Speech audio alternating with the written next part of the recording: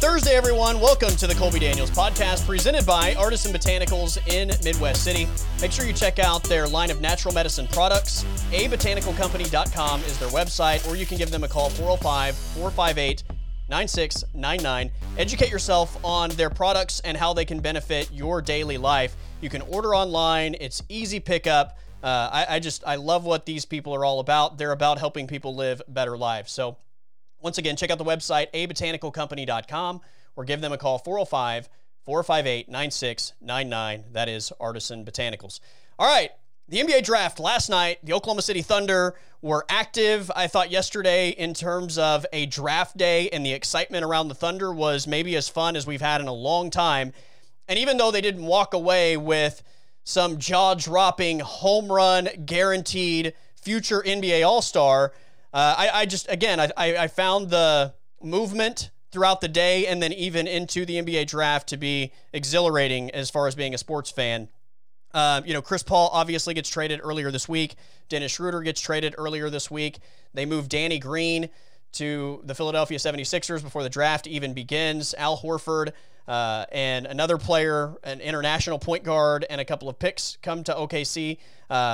So we were already kind of set up for this to be a ton of fun. And then the Thunder trade Ricky Rubio, picks 25 and 28 to the Minnesota Timberwolves to get pick 17 and take Alexei Pokusevski, a 7-foot power forward with handles and passing ability.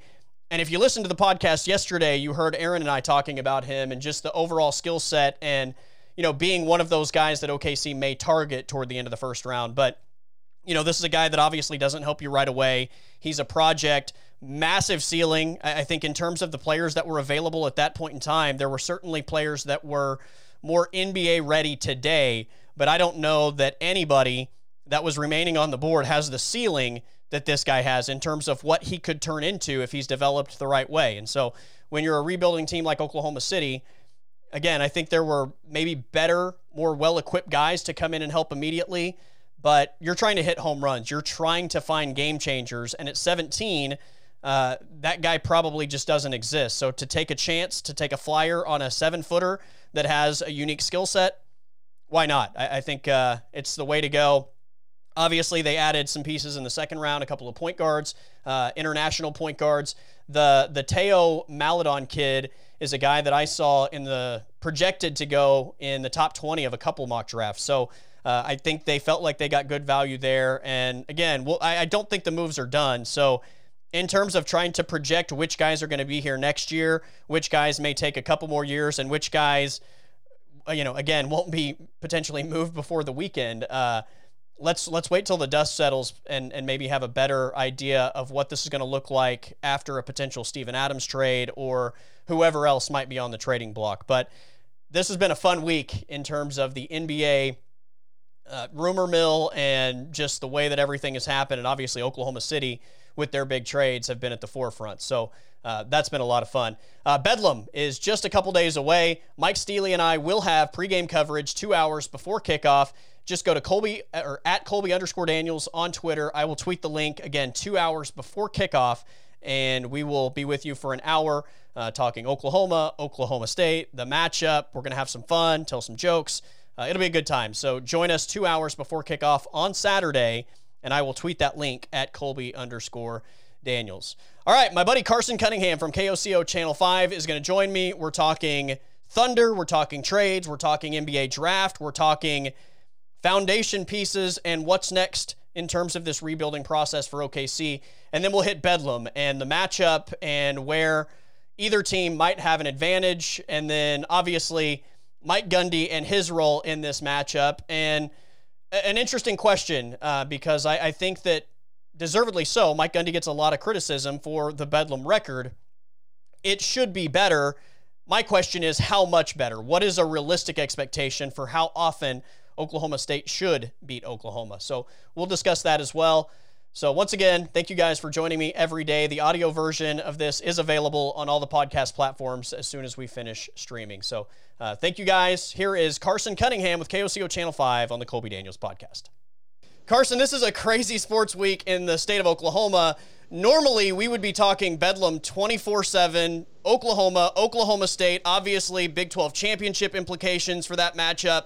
But when you have Chris Paul traded, when the Thunder announce a new head coach, when you have an NBA draft, when you have new players that most people can't pronounce their names, that kind of seems to be the headline in Oklahoma.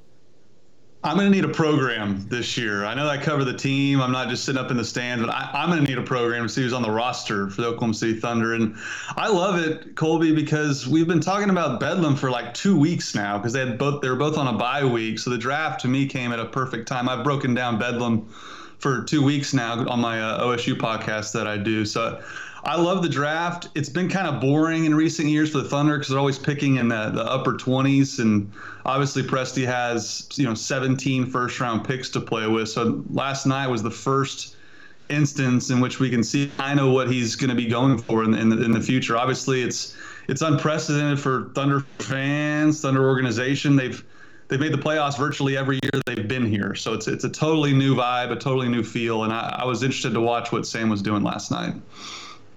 All right, so let's rewind back to the beginning of the week, and before we hit the draft and everything that happened last night, just thoughts on I guess the Chris Paul trade, what the Thunder got in return, how that compared to your expectations of what the Thunder were going to get for a guy that I think leaves a pretty impressive legacy behind. Yeah, it's amazing because when they acquired Chris Paul, it was viewed as the worst contract in the league, worse than Russell Westbrook's. Now, you could argue since the Thunder got more assets in return that Russell's was actually worse. But what Sam's been able to do with assets that were deemed to have no value at all, he gets tenfold the value you would expect. Chris Paul, one of the worst contracts in the league money-wise, but what did he do? He rehabbed his trade value by letting him play this past season, having an all-star caliber season, getting the Thunder into the playoffs. I loved the haul. I mean, Kelly Oubre is a wing that averaged 18 points a game.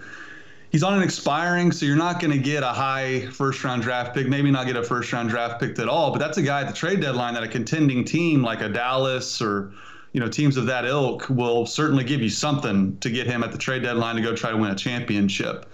And obviously the young players, we'll have to wait and see on that. But to get a first-round pick from Phoenix in 2022, when Chris Paul's contract will be expiring that summer, that could be an unbelievable draft pick. And they didn't have one in that's the 2025 pick I'm thinking of.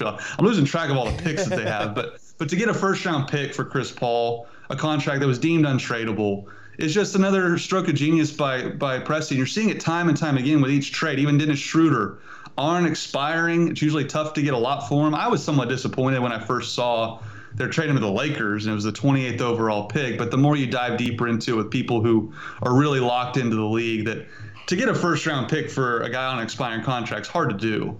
So you're only going to get one from a team like the Lakers that's picking late in the first round. So, I mean, you're seeing Presti just getting assets upon assets for people that you wouldn't think he would be able to get, and that's going to be a trend moving forward.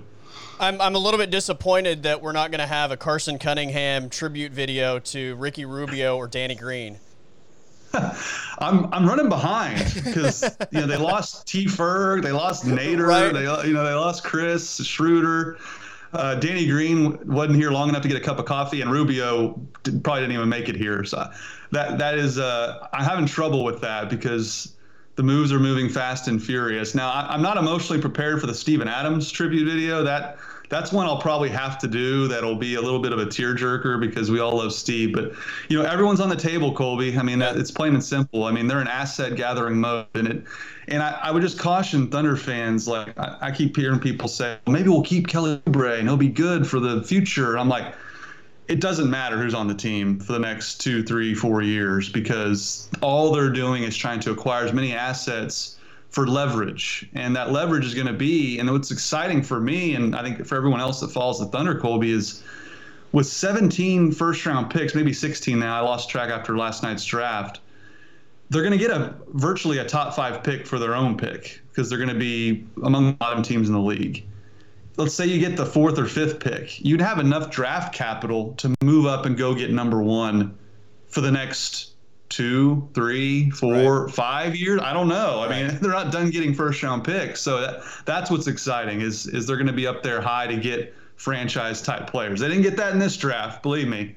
But that's when you're going to get your next Kevin Durant, Russell Westbrook, and James Harden, if you can. I mean, they drafted three first ballot Hall of Famers. I mean, they're not going to do that again, but they're going to get some quality players for sure. Well, there will be drafts where I think people view the premier talent, unlike last night, as, you know, the guaranteed future NBA All-Star guys. And I'm not saying that those guys couldn't be, but I don't think anybody just points at Anthony Edwards, James Wiseman, or LaMelo Ball and just says guaranteed NBA All-Star. There are big question marks with all of their games. But, you know, again, the upside is there.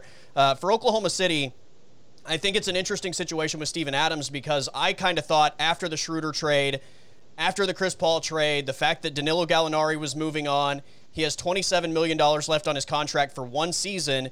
It seemed to me like at that point it made more sense to keep him, let that money come off the books next year, and then you have a lot of options as far as what you can do with it.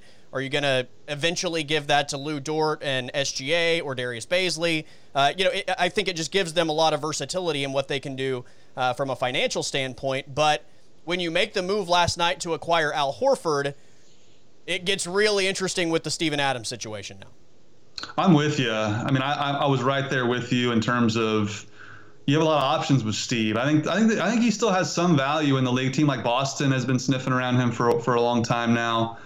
But I kind of was with you in terms of you're going to have a ton of young players coming in. You need some veteran presence to kind of show them the quote-unquote Thunder way. And I can't think of a better representative to do that than Steven Adams. But you're right. I mean, I don't think you can afford to pay Al Horford his massive salary and Steven's massive salary. Also making $27 million, yeah. Yeah, now I think right now you're getting close to the salary floor until you acquired those two guys. So maybe you have room for both and you can afford to be patient. But I'm with you. I don't see any way that they enter the season with both of those guys. And you would think Steve would have more trade value at this point, considering Horford has so many years remaining for so much money. Not a lot of teams are willing to take on that contract. The Thunder are one of the very few that can. And you're going to see more of this where the Thunder take on bad contracts to get a pick back. That's the name of the game. That's what you do when you're trying to go to the top of the draft is acquire all the bad contracts people don't want because they have to give you an asset for it. And now Steve is one of the few on the roster, along with Horford, that you may have to give an asset back with because of the salary implications and teams not wanting to pay that. But I would love to see them just keep Steve and re-sign him for a far lesser annual basis and kind of take all these young players under his wing. I think you need some veteran voices when you're going to be drafting 2-3 guys every single year. Yeah, let the money come off the books, re-sign him for, $7 million or whatever. I mean, whatever you deem worthy of the actual contribution that you're getting from, I think at this point it's fair to say a situational center in today's NBA. He's just not a guy that you can play in every situation against every opponent in every single matchup. So from a leadership standpoint, he's still valuable. I think, at least I get the impression that he likes it here. They obviously think the world of him, and he's a Thunder guy. So, yeah, I mean, it makes sense that they would give him some sort of Nick Collison type of contract to keep him around, be that guy in the locker room. And obviously he still has more in the tank than Collison had at the end of his career. But, I mean, I don't think anybody is disputing the fact that Steven Adams at this point making $27 million is just absurd. I mean, there's no way that that's something they want to do long term.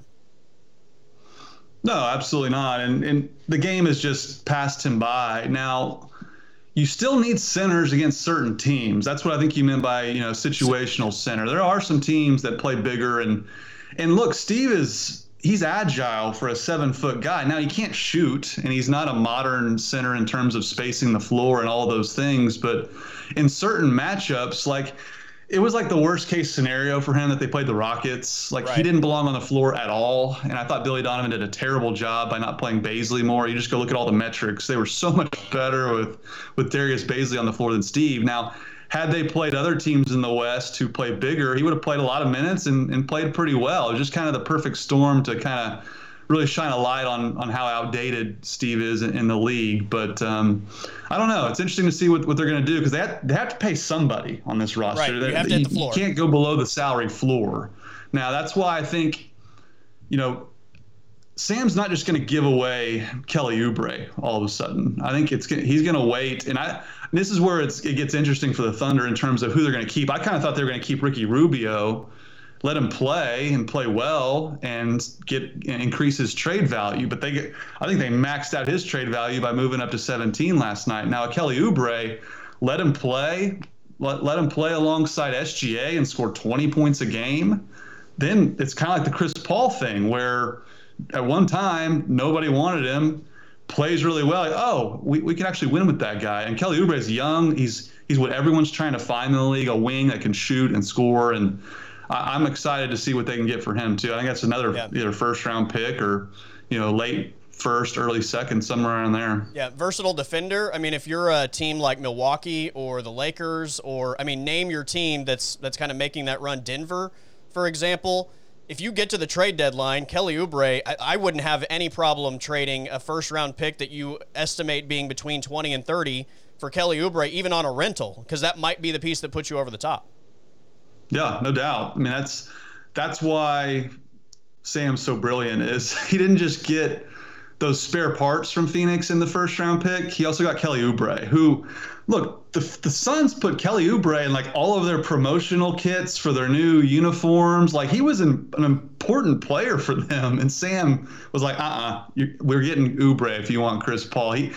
Sam is so good at like holding teams' feet to the fire and getting more than most everyone in the league expects him to get. Like, I don't know if you heard Zach Lowe and Brian Windhorst. I tweeted out the audio clip of them talking, and Zach Lowe was talking about the Chris Paul and Russell Westbrook trades, and he was like, what Sam Presti's doing is obscene. It's not nice. Like he's like basically insinuating that Sam is just like hurting other GMs by what he does to them. Yeah.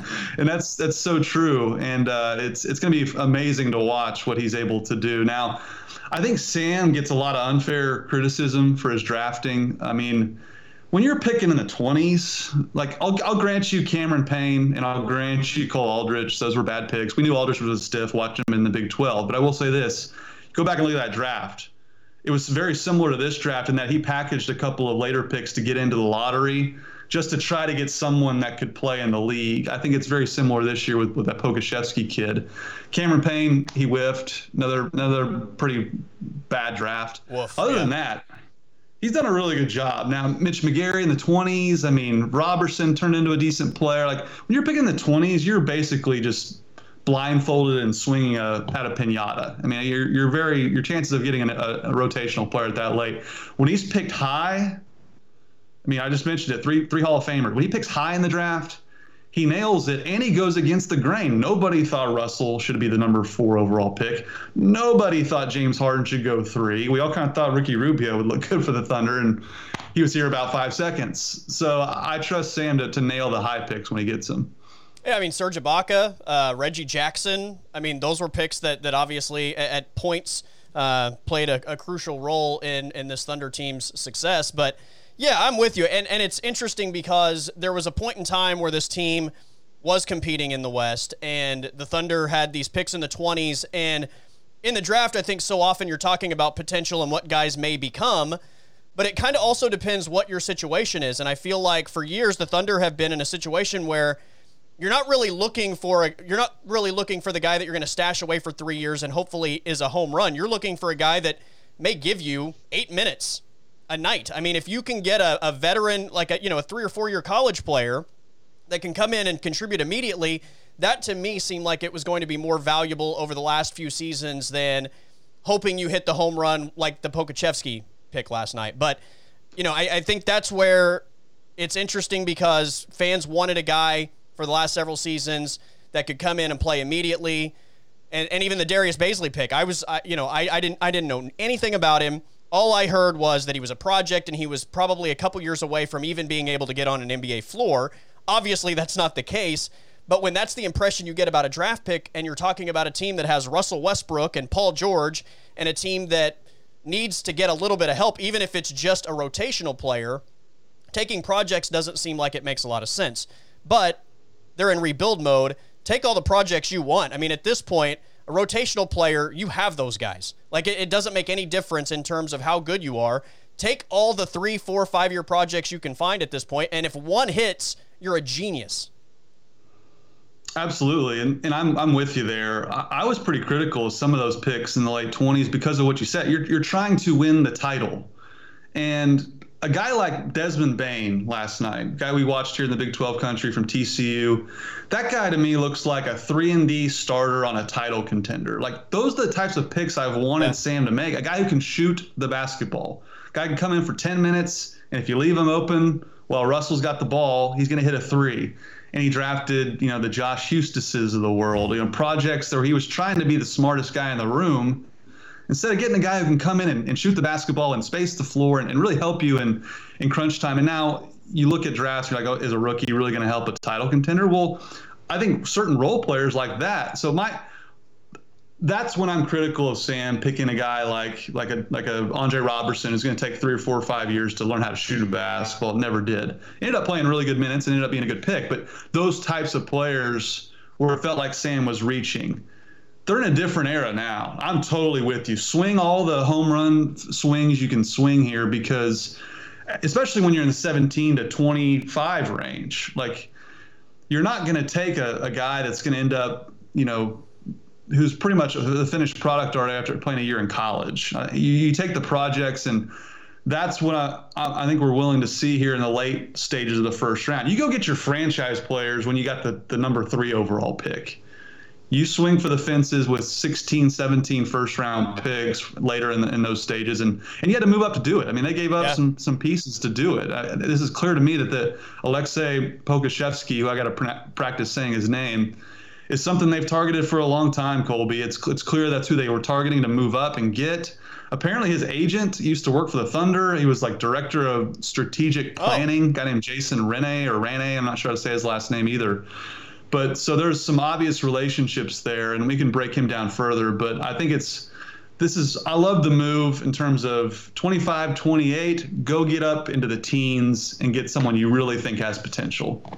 I think the reaction last night for fans, because there were some I guess, more well-known college players available at 17 when the Thunder got that pick, probably plays somewhat of a role in the disappointment. But B, and I'm guilty of this at times as well, when the Thunder, or anybody for that matter, takes a guy that we just don't know anything about, the natural reaction, I think, is, what the hell are they doing? This is crazy. I mean, but at least I was aware of this guy, and I had spent a couple hours yesterday kind of looking at maybe some options in the first round. He was one of the guys on the list that I had, and so I watched a bunch of, for what it's worth, highlight film on him. So I was at least aware that this guy was probably on their radar, that this guy might be an option for them. But I think it is really easy when you don't know anything about a guy, and especially when it's an overseas guy, to just be like, what? Are you serious? Like, Tyrese Maxey's available. We just watched that guy play at Kentucky. Come on. When they have to go to the YouTube video on like the draft broadcast, you're going to a very remote location. And the B League in Greece is about as remote as it gets. Now, I know Giannis played in that league, but we're not going to start comparing this guy to Giannis. And it's kind of hilarious watching some of the video. I'm sure you noticed it, Colby. He makes Kevin Durant look like DK Metcalf. Absolutely. That's how skinny this guy is. This guy looks, and again, he's 18 years old. I mean, I was skin and bones when I was 18 years old as well. It's just, on paper, it looks almost kind of hilarious. Like, this is like the prototypical drafting of some kid from Europe that will probably never play in the league. Yeah. But I do love it in terms of he has the potential. Scouts rave about this guy. Being 7 feet tall at 18 years old, he can already handle the basketball, which is very intriguing in terms of today's NBA. And, Olympiakos is a famous club in Greece. They have soccer and basketball. And, I mean, obviously they identified this kid when he was like 13 or 14 years old. So he has time. Not many teams in the NBA have 4 years to develop somebody. Fran Fraschilla, who we all know in Big 12 country, was very critical of this guy. He knows his stuff. So there are detractors out there. It's not just a home run pick. Yay, Thunder. This is a guy who knows a lot about basketball and thinks he's not very good at all. And Fran had that famous quote about I think it was the Bruno guy that ended up going to Memphis, that he was 2 years away from being 2 years away. That's kind of what this kid is. Yeah. But if he's the next Porzingis, well, then you've hit the lottery. So that's the thinking behind this pick. But it is funny kind of watching the video. He looks like he's 13 years old and weighs about 140 pounds. Yeah, I joked last night that maybe even more than development, he just needs to spend the next 2 years in Oklahoma City eating chicken fried steaks with gravy, and he might be NBA ready 2 years from now, just from a body standpoint. But I'll just say this, and again, the competition he was playing over there doesn't translate to NBA competition. Most of the guys he was playing against look like you and I out there defending on the perimeter. It's a 5'10" to 6'2" type of competition on this 7-footer that, like you said, has a terrific handle. But sometimes I get frustrated watching these guys that are clearly just bigger than everybody, and then all they do is catch the ball on the block, turn around, and drop it through the net against competition that clearly isn't NBA competition, and they're never going to be able to do that once they get to the NBA. So the fact that he's playing on the perimeter and showing a skill set, and seemingly, I think almost every highlight I saw, he shot the ball some, but most of the highlights were him handling the ball, passing, getting teammates involved. Like, at least you get a little bit of visibility as far as the skill set and what he's capable of, and maybe what the mentality is, versus just, this is a 7-footer that is putting the ball in the net over guys that are half his size, and that's never going to happen when he eventually shows up here. Yeah, that's why the draft is such an inexact science. I mean, he could be Porzingis, or he could be Dragon Bender. He could be, a total stiff, like Nikola Jokic. I mean, he was a second-round pick. No one knew it. He looked like, a big giant blob of putty when he got over here. I mean, you have to mold these guys into players, and that's where I kind of trust. This is why I really trust the Oklahoma City Thunder in terms of their player development, Colby. I mean, they'll get this guy in their training room in terms of putting on weight, and their player development is really an underrated success story for this franchise. I mean, how many players have left? Everyone gripes that when guys leave, they play better. Well, a lot of it's situational, and they get to play more minutes because they're not playing like Kevin Durant and Russell Westbrook. There's more minutes available, so they're going to score more points.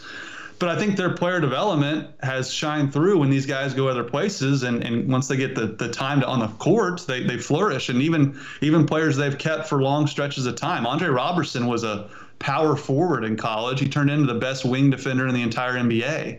And I don't think that's just all on him. I think their player development has been exceptional. So that's encouraging in terms of, you're in Oklahoma City. They're all about basketball. They're hardcore about everything they do, and I think it's going to be a lab for him. And he probably couldn't have gone to a better place in terms of a team that's not going to push him onto the floor too early, and their development is one of the best in the NBA. That's what I'm looking forward to as well. He's gonna change quickly once he gets here. Mark Daignault is a guy that is the player development guy. I mean, I think that's a big reason why he got this job, considering the position Oklahoma City is in. I've had several people in the last couple weeks not say that they don't believe SGA is a good player, but that they don't believe maybe he is the foundation piece for this team, the guy to build around. I would still like to see what he looks like next year without Chris Paul, playing on the ball a little bit more, kind of taking what he learned from Chris Paul and putting it to use. That said, I get the people that are like, Donovan Mitchell hit the ground running. He's not Donovan Mitchell. He's never going to be Donovan Mitchell. I did think it was interesting, though, when you combine the trades that they made yesterday and the draft picks, Oklahoma City acquired 5 point guards this week. Is that interesting to you? 5? 5. Is it 5? We got Ty Jerome and Jalen. I don't even know how to say the name. Lequie? Something like that. He was a big-time recruit out of high school, supposed to go to NC State. So there's 2. Baby Westbrook. Yeah, there's 2. 6'4", athletic. That's the scouting report on Jalen. And then last night in the draft, Micic, is it Theo Maledon, and then Krejci. Krejci obviously is a stash guy, but I don't know. That's interesting to me. Well, they did get rid of Schroeder and Chris Paul. You need backup for SGA, but I do think, with the way I've always been a big SGA guy, and I kind of do think he is the franchise moving forward. Now, he really struggled in big moments in the playoffs, and it wasn't his first playoff series. He played really well the year prior with the LA Clippers. So what I'm looking forward to this year this is his team. You put him in the driver's seat, put him in some tough positions, put some pressure on him to deliver for a young team and see what happens. I do think this is a huge year for him in terms of, what are you? Are you a second, third banana, or are you the guy? Right. And I think that's what we're going to see some this year. Obviously, he'll be on a bad team. He'll get his numbers. But I want to see what he can do on the floor in terms of being the go-to guy and being the unquestioned leader of a team. And that's what they're going to be asking of him the next 2, 3, 4 years. So he's going to get a large stretch to do that. But I do think that he has a lot to prove this year, Colby. I really do, because he did struggle in the playoffs, but now it's a totally different situation. And we've kind of pegged him as the franchise guy. Now he has to go prove it. I mean, the NBA is unrelenting. You have to prove it every single night and maintain your reputation. So it's going to be interesting to watch for sure. Yeah, I think he has all the potential in the world, and I still think the ceiling for him is incredibly high. But as you know, in this NBA world, it becomes, people turn on you very quickly if you don't produce in big moments. And like I said, I think you have to give him the keys to the car and let him go through it that way before you can really make that decision. But I understand the people that may look at him and say, it didn't take some of these other superstars currently in the NBA 3 or 4 years. Now, everybody develops at a different pace, but I do think it's interesting, and I do think that SGA is a long-term guy. I would agree with the people that say it's worth questioning whether he is the guy, but I think he's a piece that you would have to get just an unbelievable haul for in terms of being available or not available in a trade scenario.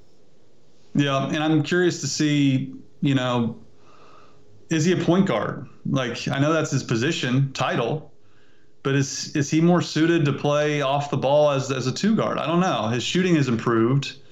He's a bigger guy for a point guard, and I know the NBA is kind of going positionless, and that's, you're getting into some semantics there. But I am curious to see, with all the point guards they've added, how much does he move off the ball? There's a lot to be determined there. So that's interesting. And I'm sure if I'm SGA, I'm not excited about a Pokusevski guy coming in who's 2 years away from being 2 years away.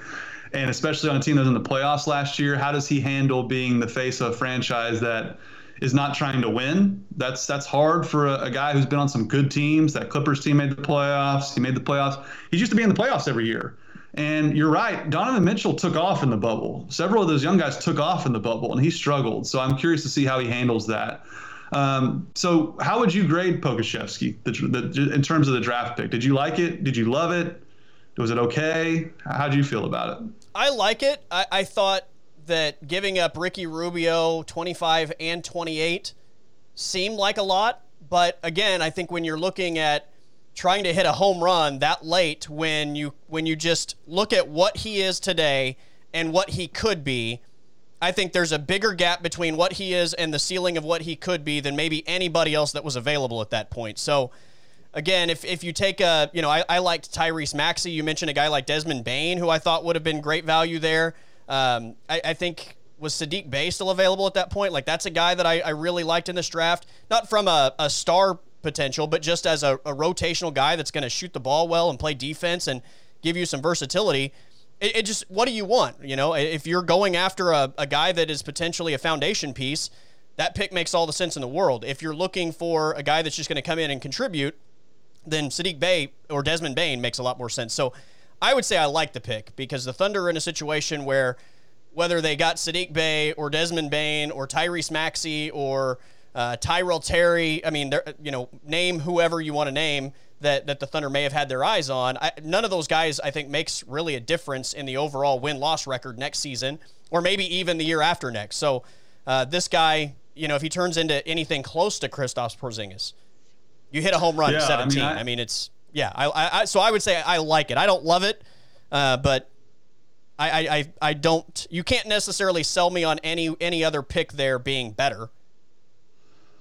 I love it because what you just said is right. I thought this draft was pretty terrible for all the moving and shaking that was going on for draft positioning. You typically judge drafts, like we all remember the LeBron, Carmelo, Wade draft, right? You judge them usually on the top 5 and top 3 and how many all-stars there are. This is the first draft where I didn't even know who the number 1 pick. I hadn't watched Anthony Edwards play a single minute. And so I don't think this draft is any good at all. I think we're going to look back at it, and that was kind of the label it had coming in. So that's why I love this pick, because you're swinging for the fences. I would grade it an A. I do think you gave up a lot to get the 17 pick, but not, 25 and 28. Are those guys even going to end up being on the team at this point? Who knows?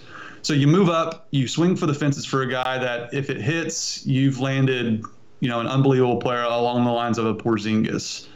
And so I would give it an A because you're swinging for the fences and you moved up to get him. And again, I just think when you redraft this draft, I think there's a legit chance Pokusevski will be in the top 5 when they redraft it, 5, 10 years from now. You go back to that Steven Adams draft at 12, that was a terrible draft. He would have been in the top 3 if they had redrafted. So I think Sam's shown that he gets guys that, if you redraft it, end up being better players than people expected. So that's why I like this pick. I think if they redraft the draft from 5 years from now, there's a strong chance, I think, that Pokusevski is going in the top 5. So that's all you're trying to do at that point in the draft. So that's why I liked it. If they had just drafted a Tyrese Maxey, I think I'd be less excited. Obviously, I think he's a better player, obviously, at this point. But I just don't think his ceiling approaches what Pokusevski's is. Now, Pokusevski's floor is through the basement. It is about as low as anyone in this draft, but his ceiling's as high as anyone in this draft, and that's why I like the pick. Yeah, it's interesting with this draft because I'm with you as far as the star power. Like I said, there was not a single guy in this thing where I could point at and say I feel like I would put money on him being an all-star at some point. But unlike a lot of years, I felt like after you got past those few guys that everybody projected to be the top picks, I felt like there were a lot of just good rotational players in this draft, and I don't always feel like that's the case. So often, I think guys that are taken in the first round are guys that want to be the star player on whatever team they go to in the NBA, and as you know, not everybody is, there are very few of those guys in the world. There are very few Kevin Durants. Most of the time, even guys that are college All-Americans or even college players of the year go into the NBA, struggle for a couple seasons, and then hope to become a rotational guy. Like J.J. Redick's a great example of this. J.J. Redick was the best player in the country for 4 years at Duke. and then he goes to the NBA. He was close to being out of the league, and then he had to just understand that he wasn't going to be a star. He was going to have to just find his niche in this league and become the best player at what he did well.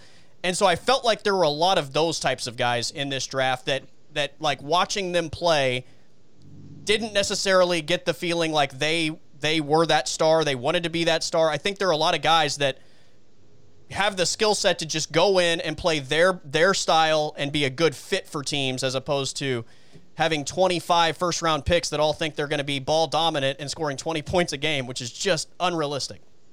Yeah, that's why I like Desmond Bane so much. Yeah, he is exactly what you just mentioned in terms of just a role player that will be a good player on a good team. That's why I like Bane more for a contender than I do for the Oklahoma City Thunder. I just think he looks like the quintessential 3-and-D guy, doesn't need the ball in his hands, kind of a mini version of PJ Tucker in guard form. He's just big, he's strong, and he just will stand over in the corner and hit threes all day. Those are the type of players I saw throughout this draft. And John Hollinger wrote a really good piece and said that through every draft, there's about 20 guys that will actually be rotational players in the NBA.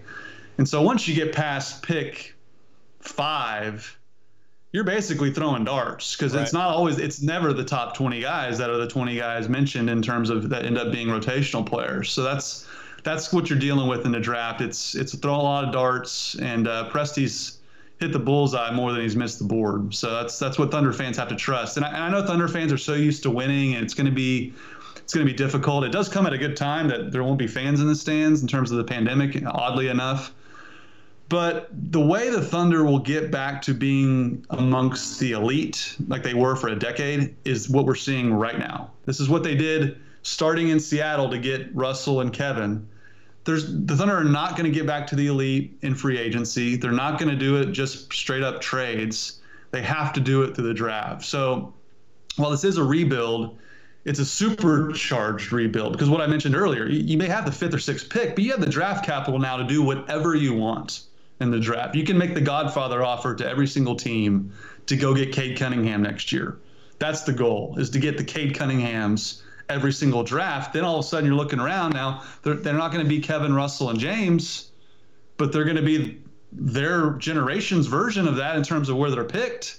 So that's That's how you get back immediately to where the Thunder were. So it's going to stink. They're not going to win a lot, but it's exciting for nights like I like it. I like there's different types of expectation with basketball, Colby. Like there's playoff and winning title expectations, and then there's draft night, which is so much fun now, seeing what Sam's going to do. And then you get to watch these young players grow up. We loved those early Thunder teams. The loudest ovation I think I ever heard in Chesapeake Arena is when they lost to the Lakers for their first ever playoff series. They got a standing ovation by going out in 6 games to the Lakers in the first round.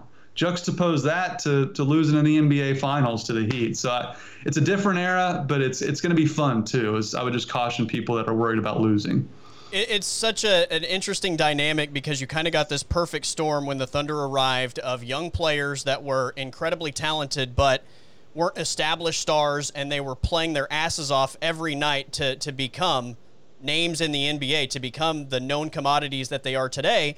And because this is such a college-type state, I think people just appreciated how hard those guys played. And then when they became the established stars and you weren't getting that same, I guess, effort every single night during the regular season, that was frustrating for people. And I know so many Thunder fans this year that fell in love with this group, not because they were as good as previous teams, but just because, once again, after every single game, you felt like they just gave everything they had. And I just think that's appreciated here, maybe more than anywhere else in the NBA. Yeah, remember the old Thunder U? We were Thunder U when Kevin, Russ, James, and Serge and all them were just youngsters, baby-faced kids, essentially. And that is something to get behind. And I just think that, that there is something to that in terms of watching guys grow up. Now, I'll always remember the quote from Russell Westbrook, and it sums up Oklahoma City market as well, because we are a college football market.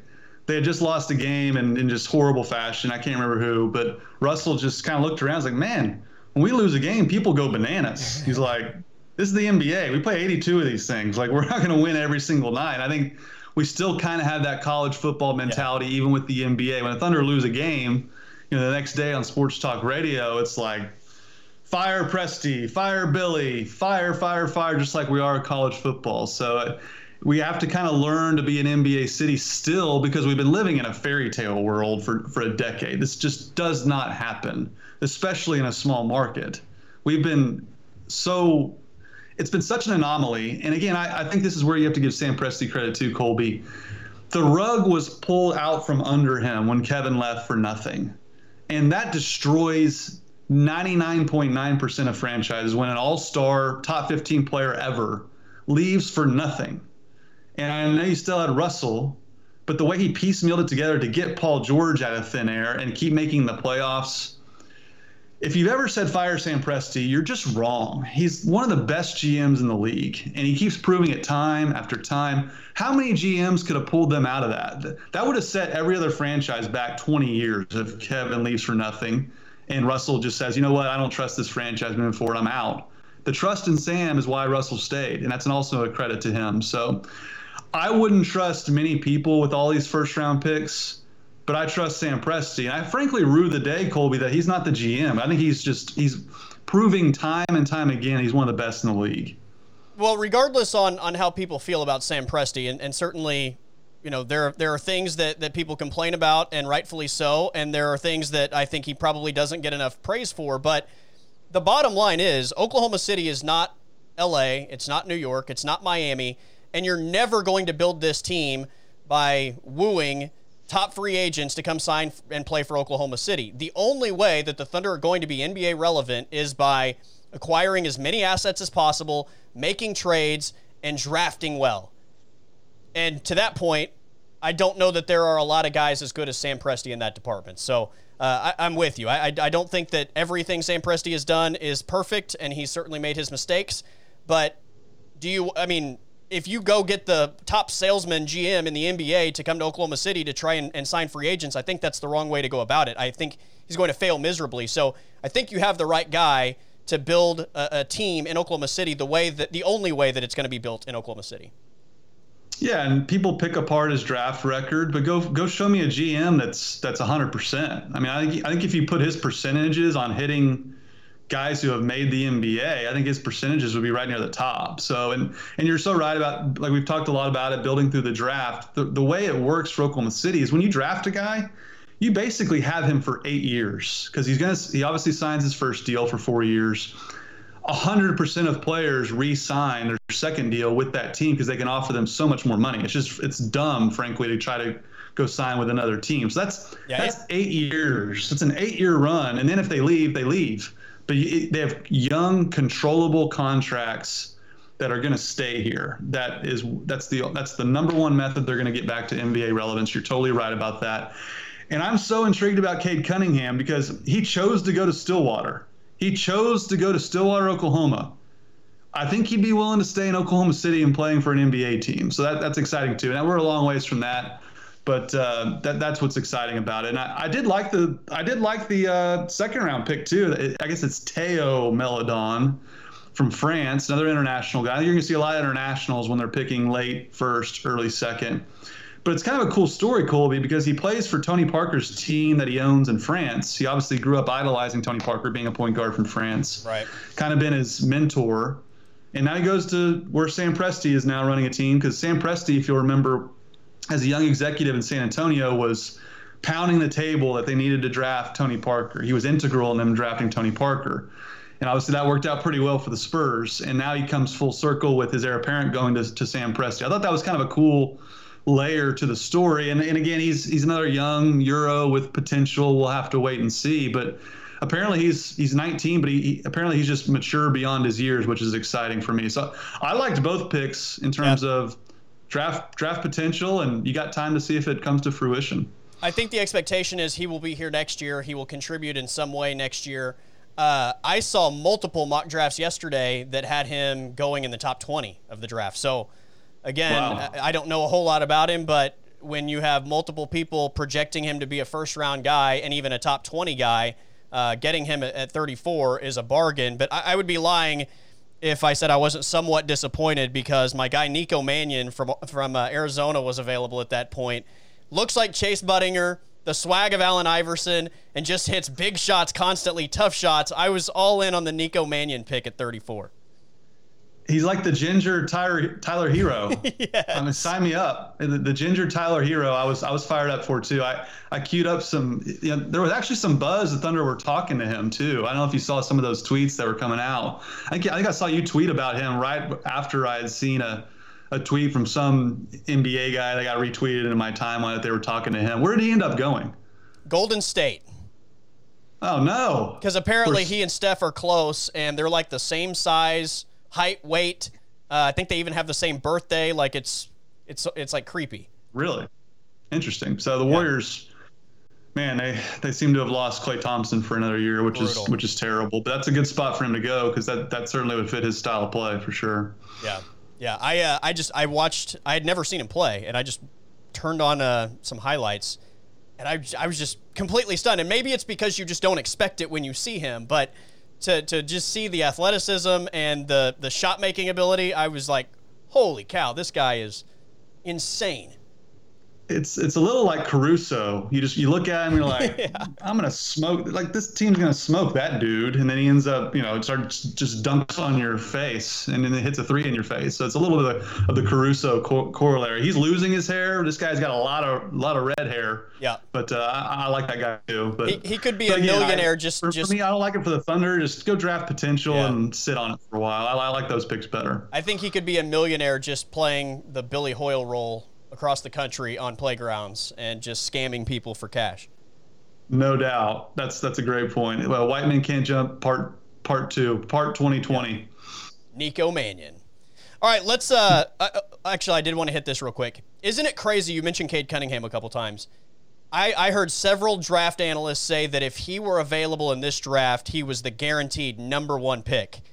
It's crazy to me that he can't come out, that he has to sit and wait a year before he can do this, and the only place he can go is down from here. Like, if you are the number one pick today, you literally have nothing to gain from doing anything over the next year. Yeah, you're risking injury, but I will say this, even if he were to play poorly in the Big 12, which I don't anticipate, I think he's the real deal. Even if he were to play poorly, the NBA, they project so much more than production like the NFL. I think they put a lot more emphasis on production and obviously the measurables with the combine in the NFL. But I think just his reputation, his potential to play both guard spots, he's just a modern NBA player. I still think he would go 1, even if he struggled. Now, I'm not sure who else will be available next year as well. Next year's draft is supposed to be much stronger. But it is kind of wild that he can't just enter the draft, but he can go fight a war if he wanted to at 18 years old. It's kind of a weird. The NBA is kind of back into this weird place with their one and done rule. And I've always been of the opinion, if you're LeBron, you should be able to go. Like, you shouldn't have to go play 1 year in college, because it's really wrecked the college game, Colby, in terms of you got guys for 1 year and then your entire team's gutted. I think it's really hurt the University of Texas. They haven't played near to their standard because they lose their best players after 1 year every single week. Like, Texas is still putting guys into the NBA. So I'm interested to see what Cade looks like in college. We'll have to wait and see if he's the number 1 overall pick. And certainly if Sam wants him, I would assume Sam would like to have him, but maybe he likes somebody better. I just kind of look at, he's from Dallas. He chose to go to Oklahoma. You're worried about superstars leaving Oklahoma City at every turn. Seems like a good fit to me. Close to home, close to family. Yeah. Yeah, completely agree. All right, let's stay in Stillwater. If you had asked me who I thought was going to win Bedlam 3 weeks ago, I would have said Oklahoma State. I don't feel the same way today. Just thoughts on where we are going into this thing, a couple days away. Well, I think, the old cliche is, man, the bye week came at a good time. And I normally, roll my eyes when I hear that. But both these teams desperately needed it just because all the injuries. I mean, you can go down the list: Stogner, Rattler, Colby Harvell-Peel. It's the biggest names on the roster for OSU. It's Colby Harvell-Peel, it's Tylen, it's Chuba. So, I think they'll all be healthy coming into this game, thankfully to having 2 weeks off. I just think, Colby, styles make fights. You get to March Madness, you can run into a team that's just a bad stylistic matchup for you. You can have an MMA fight where a guy he might not be a better team, but he's a worse matchup for you. And that's kind of how I view this, strictly with Oklahoma State's offensive line. And Oklahoma, I think not enough people have talked about it nationally in terms of what Alex Grinch has done with that defense. They're playing the best defense there that they have in a decade, in my opinion, especially on the defensive line. Now, their secondary, I think, is still susceptible. I just struggle to envision OSU moving the football, because I don't think they're going to be able to run it with their offensive line. They've struggled to run it against worse defensive lines. And I just don't know if you can ask Spencer Sanders to drop back 40 times in a game and beat you and beat a team like Oklahoma. And so you factor that in. I do think OSU's defense is legit. I think OU's been beaten up on the little sisters of the poor the last 2, 3, 4 weeks. They have not played a defense of this caliber. I mean, since when? I mean, Texas isn't as good as OSU. So Iowa State probably be the biggest comp, but they're better than Iowa State's defense. So I think Oklahoma State's defense can keep them in this game. I do. I worry about Ramondre Stevenson wearing them out as the game wears on late in the game, and OSU's punting all game. So I'm curious to see those matchups. I'm curious to see the approach Mike Gundy takes, because in years past he's been Ann Coulter conservative. I mean, he would punt and he would be just happy to hand it off tackle and not do anything, not go for it. Yeah. And that was so frustrating. In 2016, he's taking a knee at midfield and just running out the clock instead of trying to kick a field goal or throw a Hail Mary. I will say, while that criticism is well-deserved, and I've been saying it as loud as anybody, he went for it in 18. He tried to go for the 2-point conversion. They were airing it out with Corn Dog. They had Drew Brown last year. I mean, what could he have done that year? He has gone for it. He hasn't been as conservative lately, so that's what I want to see. Yeah, I that to me might be the biggest storyline in this game because of what you mentioned. I think we've just reached this point where the matchup on the line of scrimmage for Oklahoma State's offensive line and the Sooners' defensive line is just such a mismatch. That's where I see the game being decided, and that's where I see Oklahoma just having a massive advantage. But in terms of Mike Gundy in this game, you're right. Like he gets a lot of criticism for being conservative. I've brought up the 2-point conversion as well, and I thought that was the right move at the time. I know it didn't work. I still think it was the right move, though. Call. It was there. Yeah, it was there. Absolutely. This is a weird one because, like you said, when you have a defense that can keep you in ball games, the approach, I think, should be to be conservative and not do anything to prevent your best unit from either keeping you in or winning the ball game, which would be the defense. The other side to that is it's such a weird dynamic where Oklahoma State, it kind of felt like, was the favorite to win this game. And like I said, 3 weeks ago, I probably would have picked them. And when you consider Oklahoma being as inexperienced as they are in a lot of places, the Cowboys having as much experience as they do, it all kind of lined up for maybe this to be the year where you're able to get one on Oklahoma. Oklahoma loses their first two conference games. Like, it just kind of felt like it all set up for Oklahoma State to take Bedlam this season.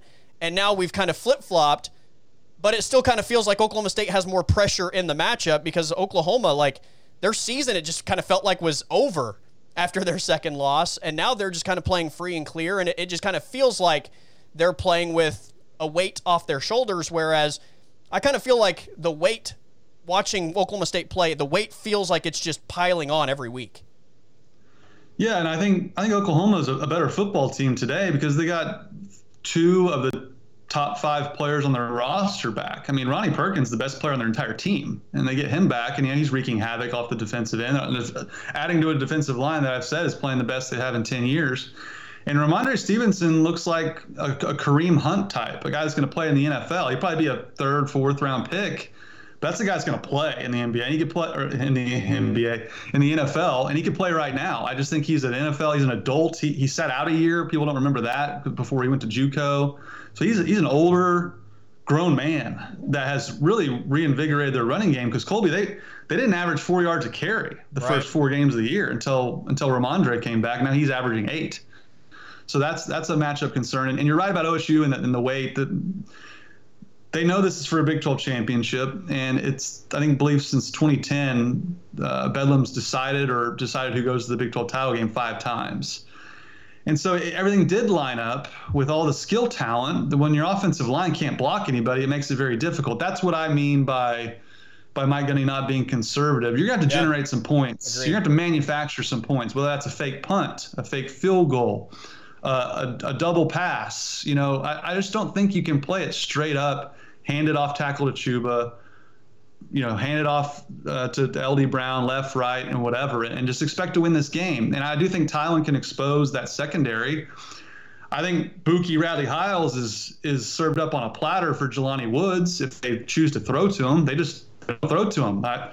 They don't throw to him. They didn't throw to Blake Jarwin when he was on campus. He's playing for the Dallas Cowboys. I know he's hurt right now, but I want to see some creativity because you're going to have to manufacture points in terms of your offense because you're going to struggle to move the ball. But I do like your point about this kind of is a Mike Gundy fever dream, right? You ride your defense, you hand it off, you punt, you play conservative, and you let your defense go in the game. That's kind of like what he's always dreamed of because he has this reputation of being the air raid guy, but he really is kind of a Pat Jones. Run the football, play discipline, play defense. So that the matchup's certainly interesting, and I'm worried about OSU's offense. What's the magic number in your mind that OSU would have to score for you to feel like that's a guaranteed W? Guaranteed. I think they have to score 30 just to have a chance to win this game. I agree.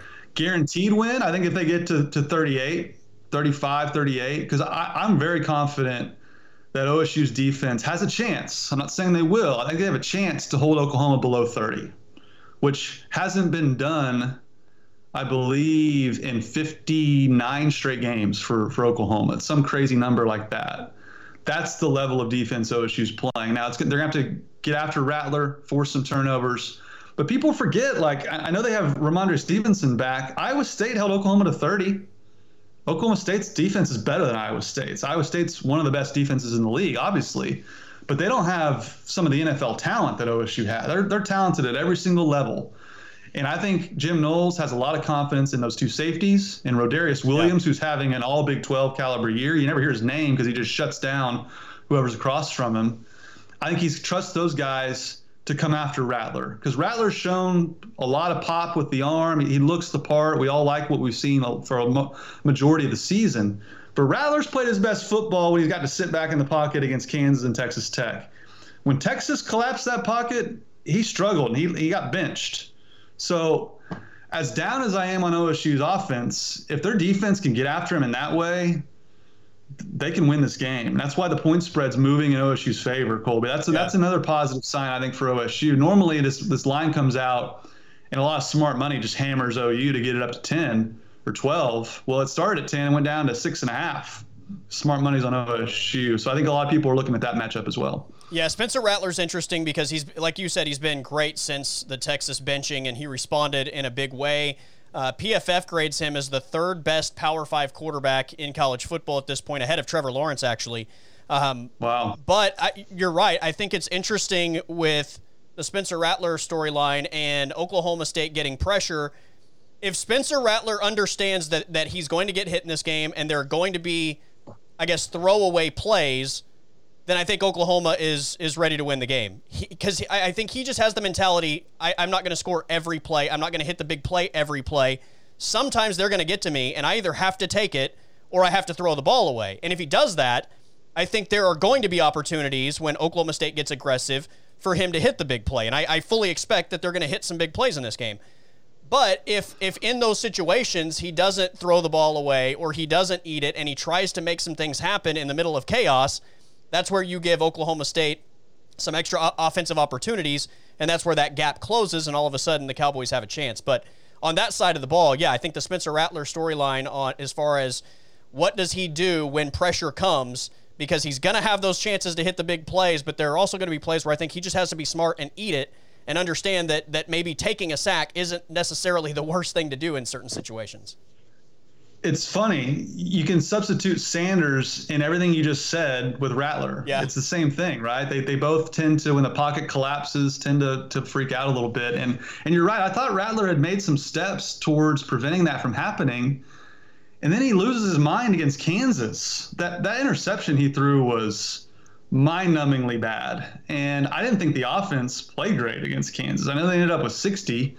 That's because it's Kansas, and they struggled for a large portion of that game. So that's another, intrigue to this game. They've run the football really well against Kansas and Texas Tech, but yeah. Texas couldn't run the ball against Oklahoma State. I know OU's running game's better than Texas, but they have similar athletes. That offensive line, again, was averaging less than 4 yards per carry when they were playing defenses with a pulse. So it's a super fascinating matchup in terms of that. But I think everything you just said about Rattler totally applies to Sanders. I think Spencer Sanders is deciding this game for Oklahoma or for Oklahoma State.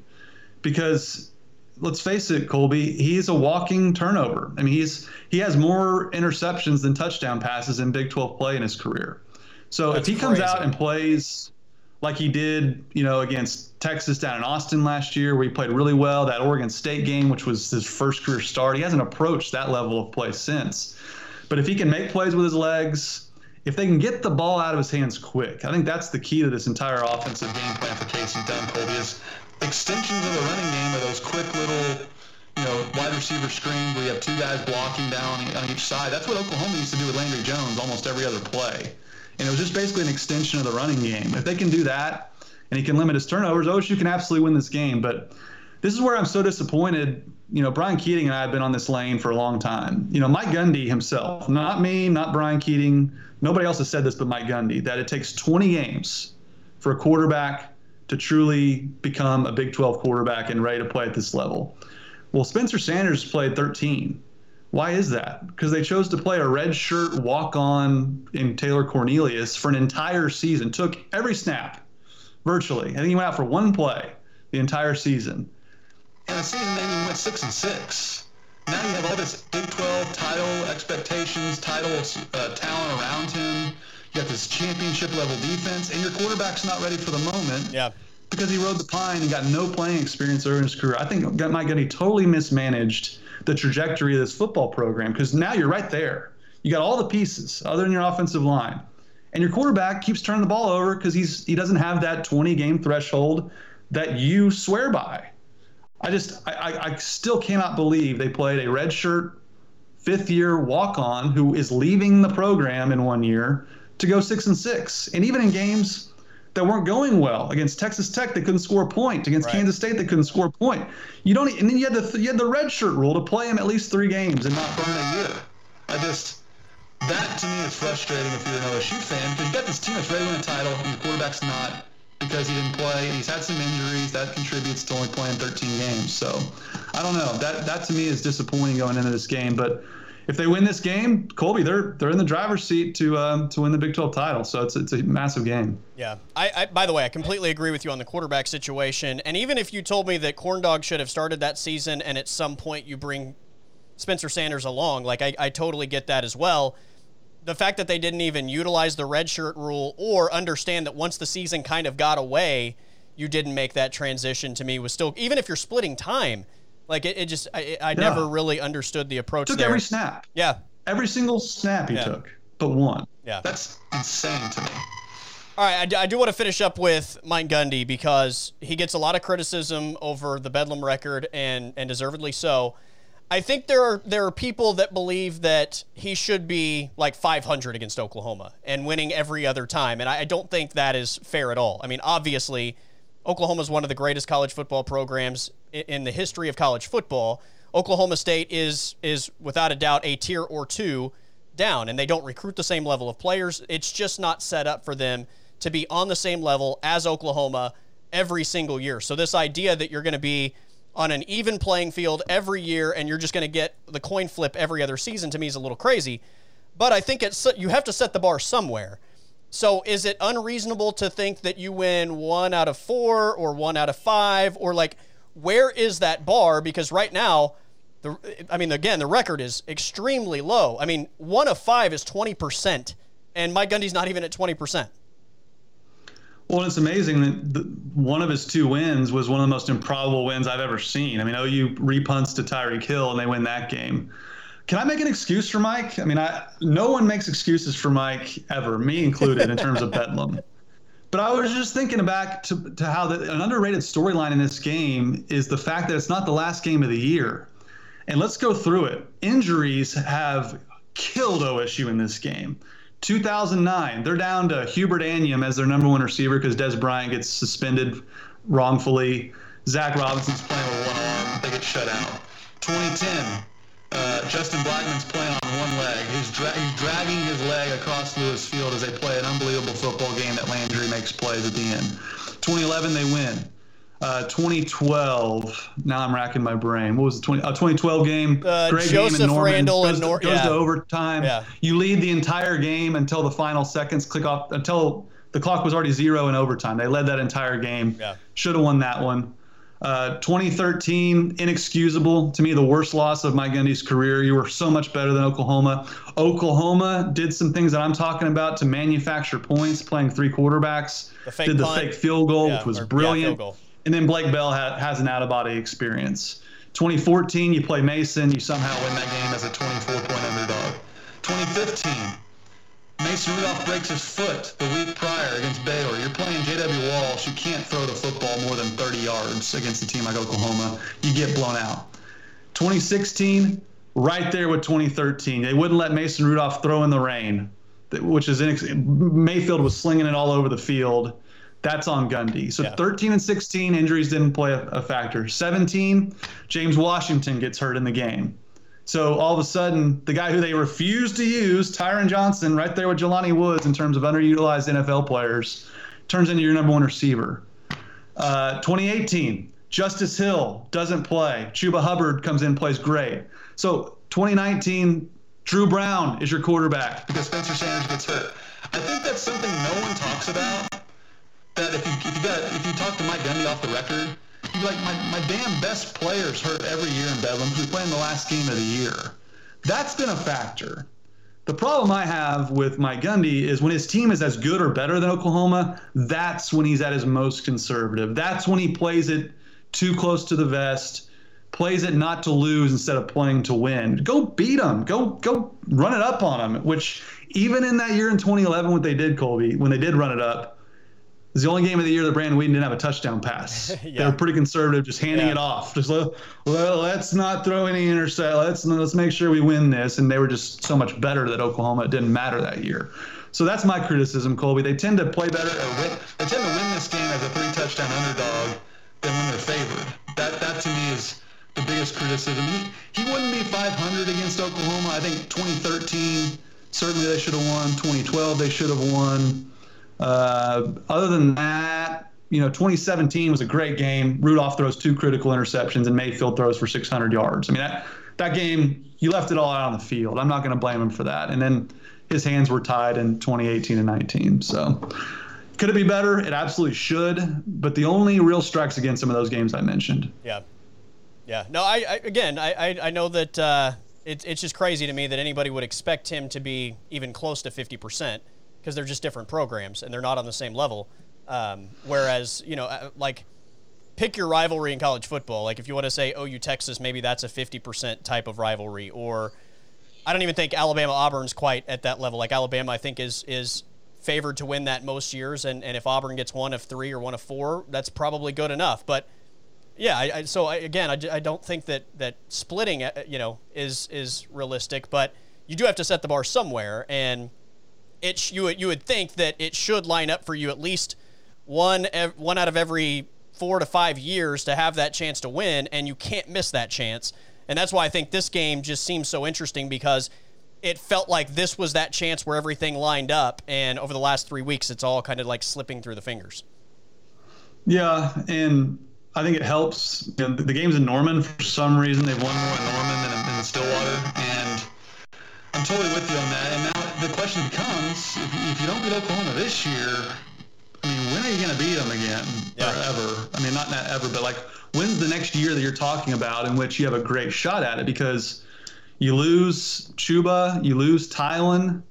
It's all on Spencer Sanders, and that has not been a good winning formula for Oklahoma State. Now, I know they'll return a lot of their defensive talent, but you just start to look down the line. Oklahoma is going to be a national title contender next year, especially if they convince Ramondre Stevenson and Ronnie Perkins to come back.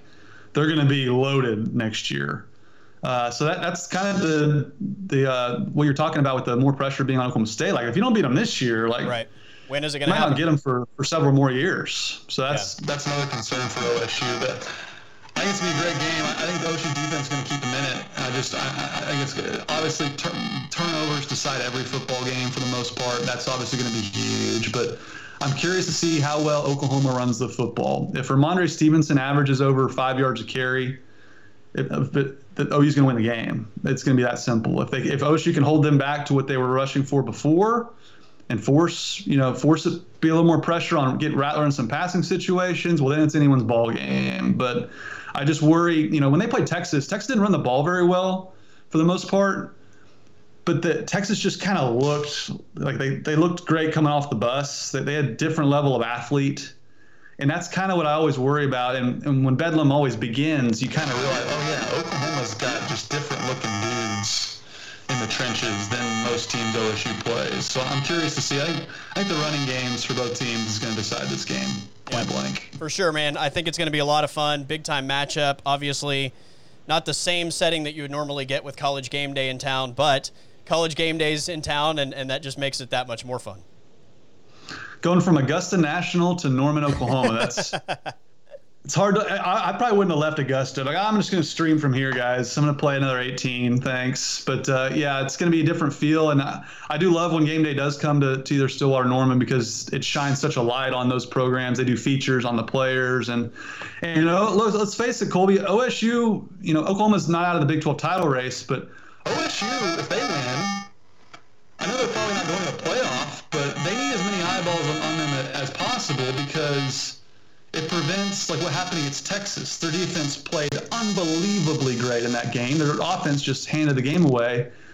Guys on the committee didn't watch that game. Most people in the country didn't watch that game, and they look at the box score like, same old OSU defense, gave up 40 and went to overtime.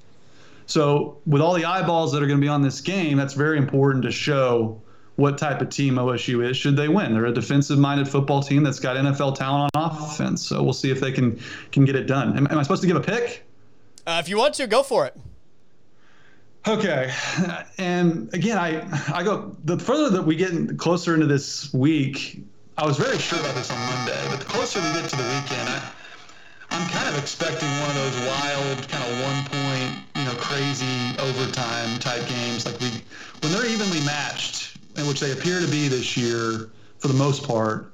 That's when we get those wild outcomes that Oklahoma typically wins. It's the blowout matchups that OSU stuns OU that we usually see. But I just think Oklahoma State's defense, the way you beat them is running it with a Ramondre Stevenson, running right at them and then throwing it over the top. And I'm with you. I think OSU's going to risk giving up big plays to get after Rattler. I think they'll do both. I think they'll get after Rattler.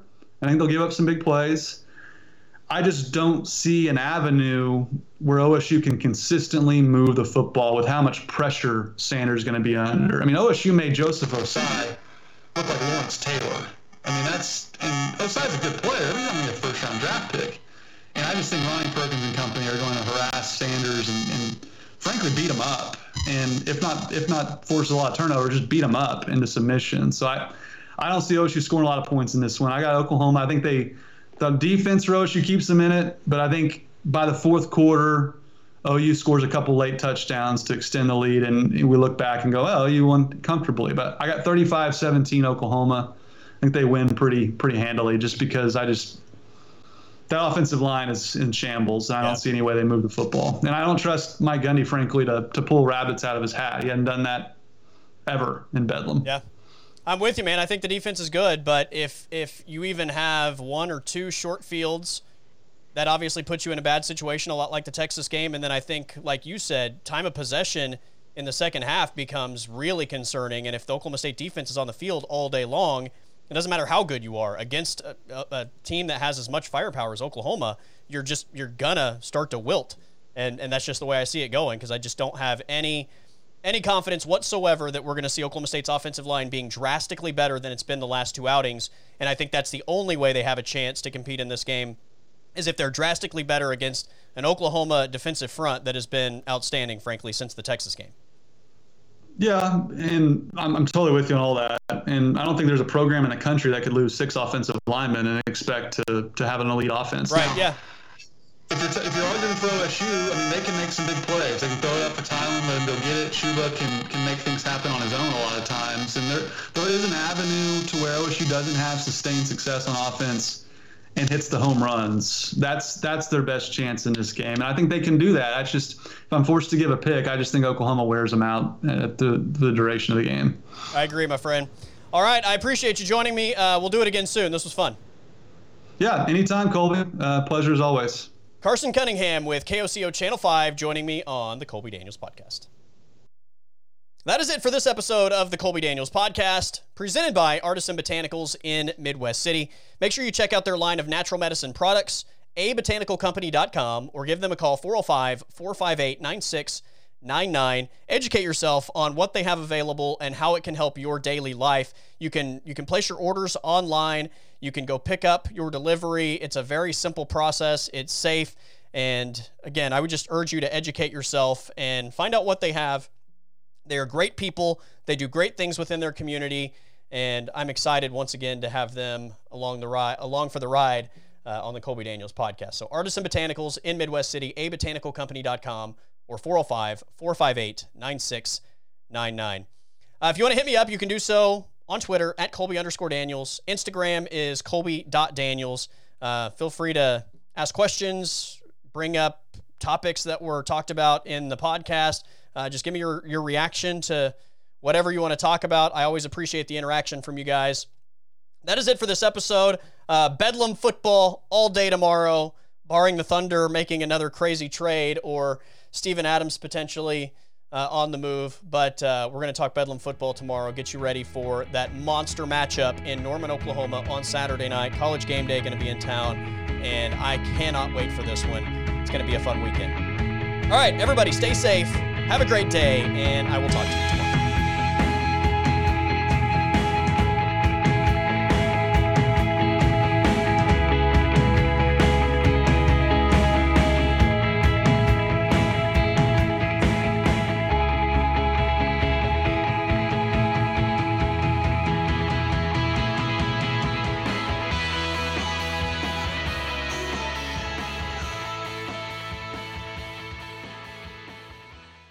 The podcast is over.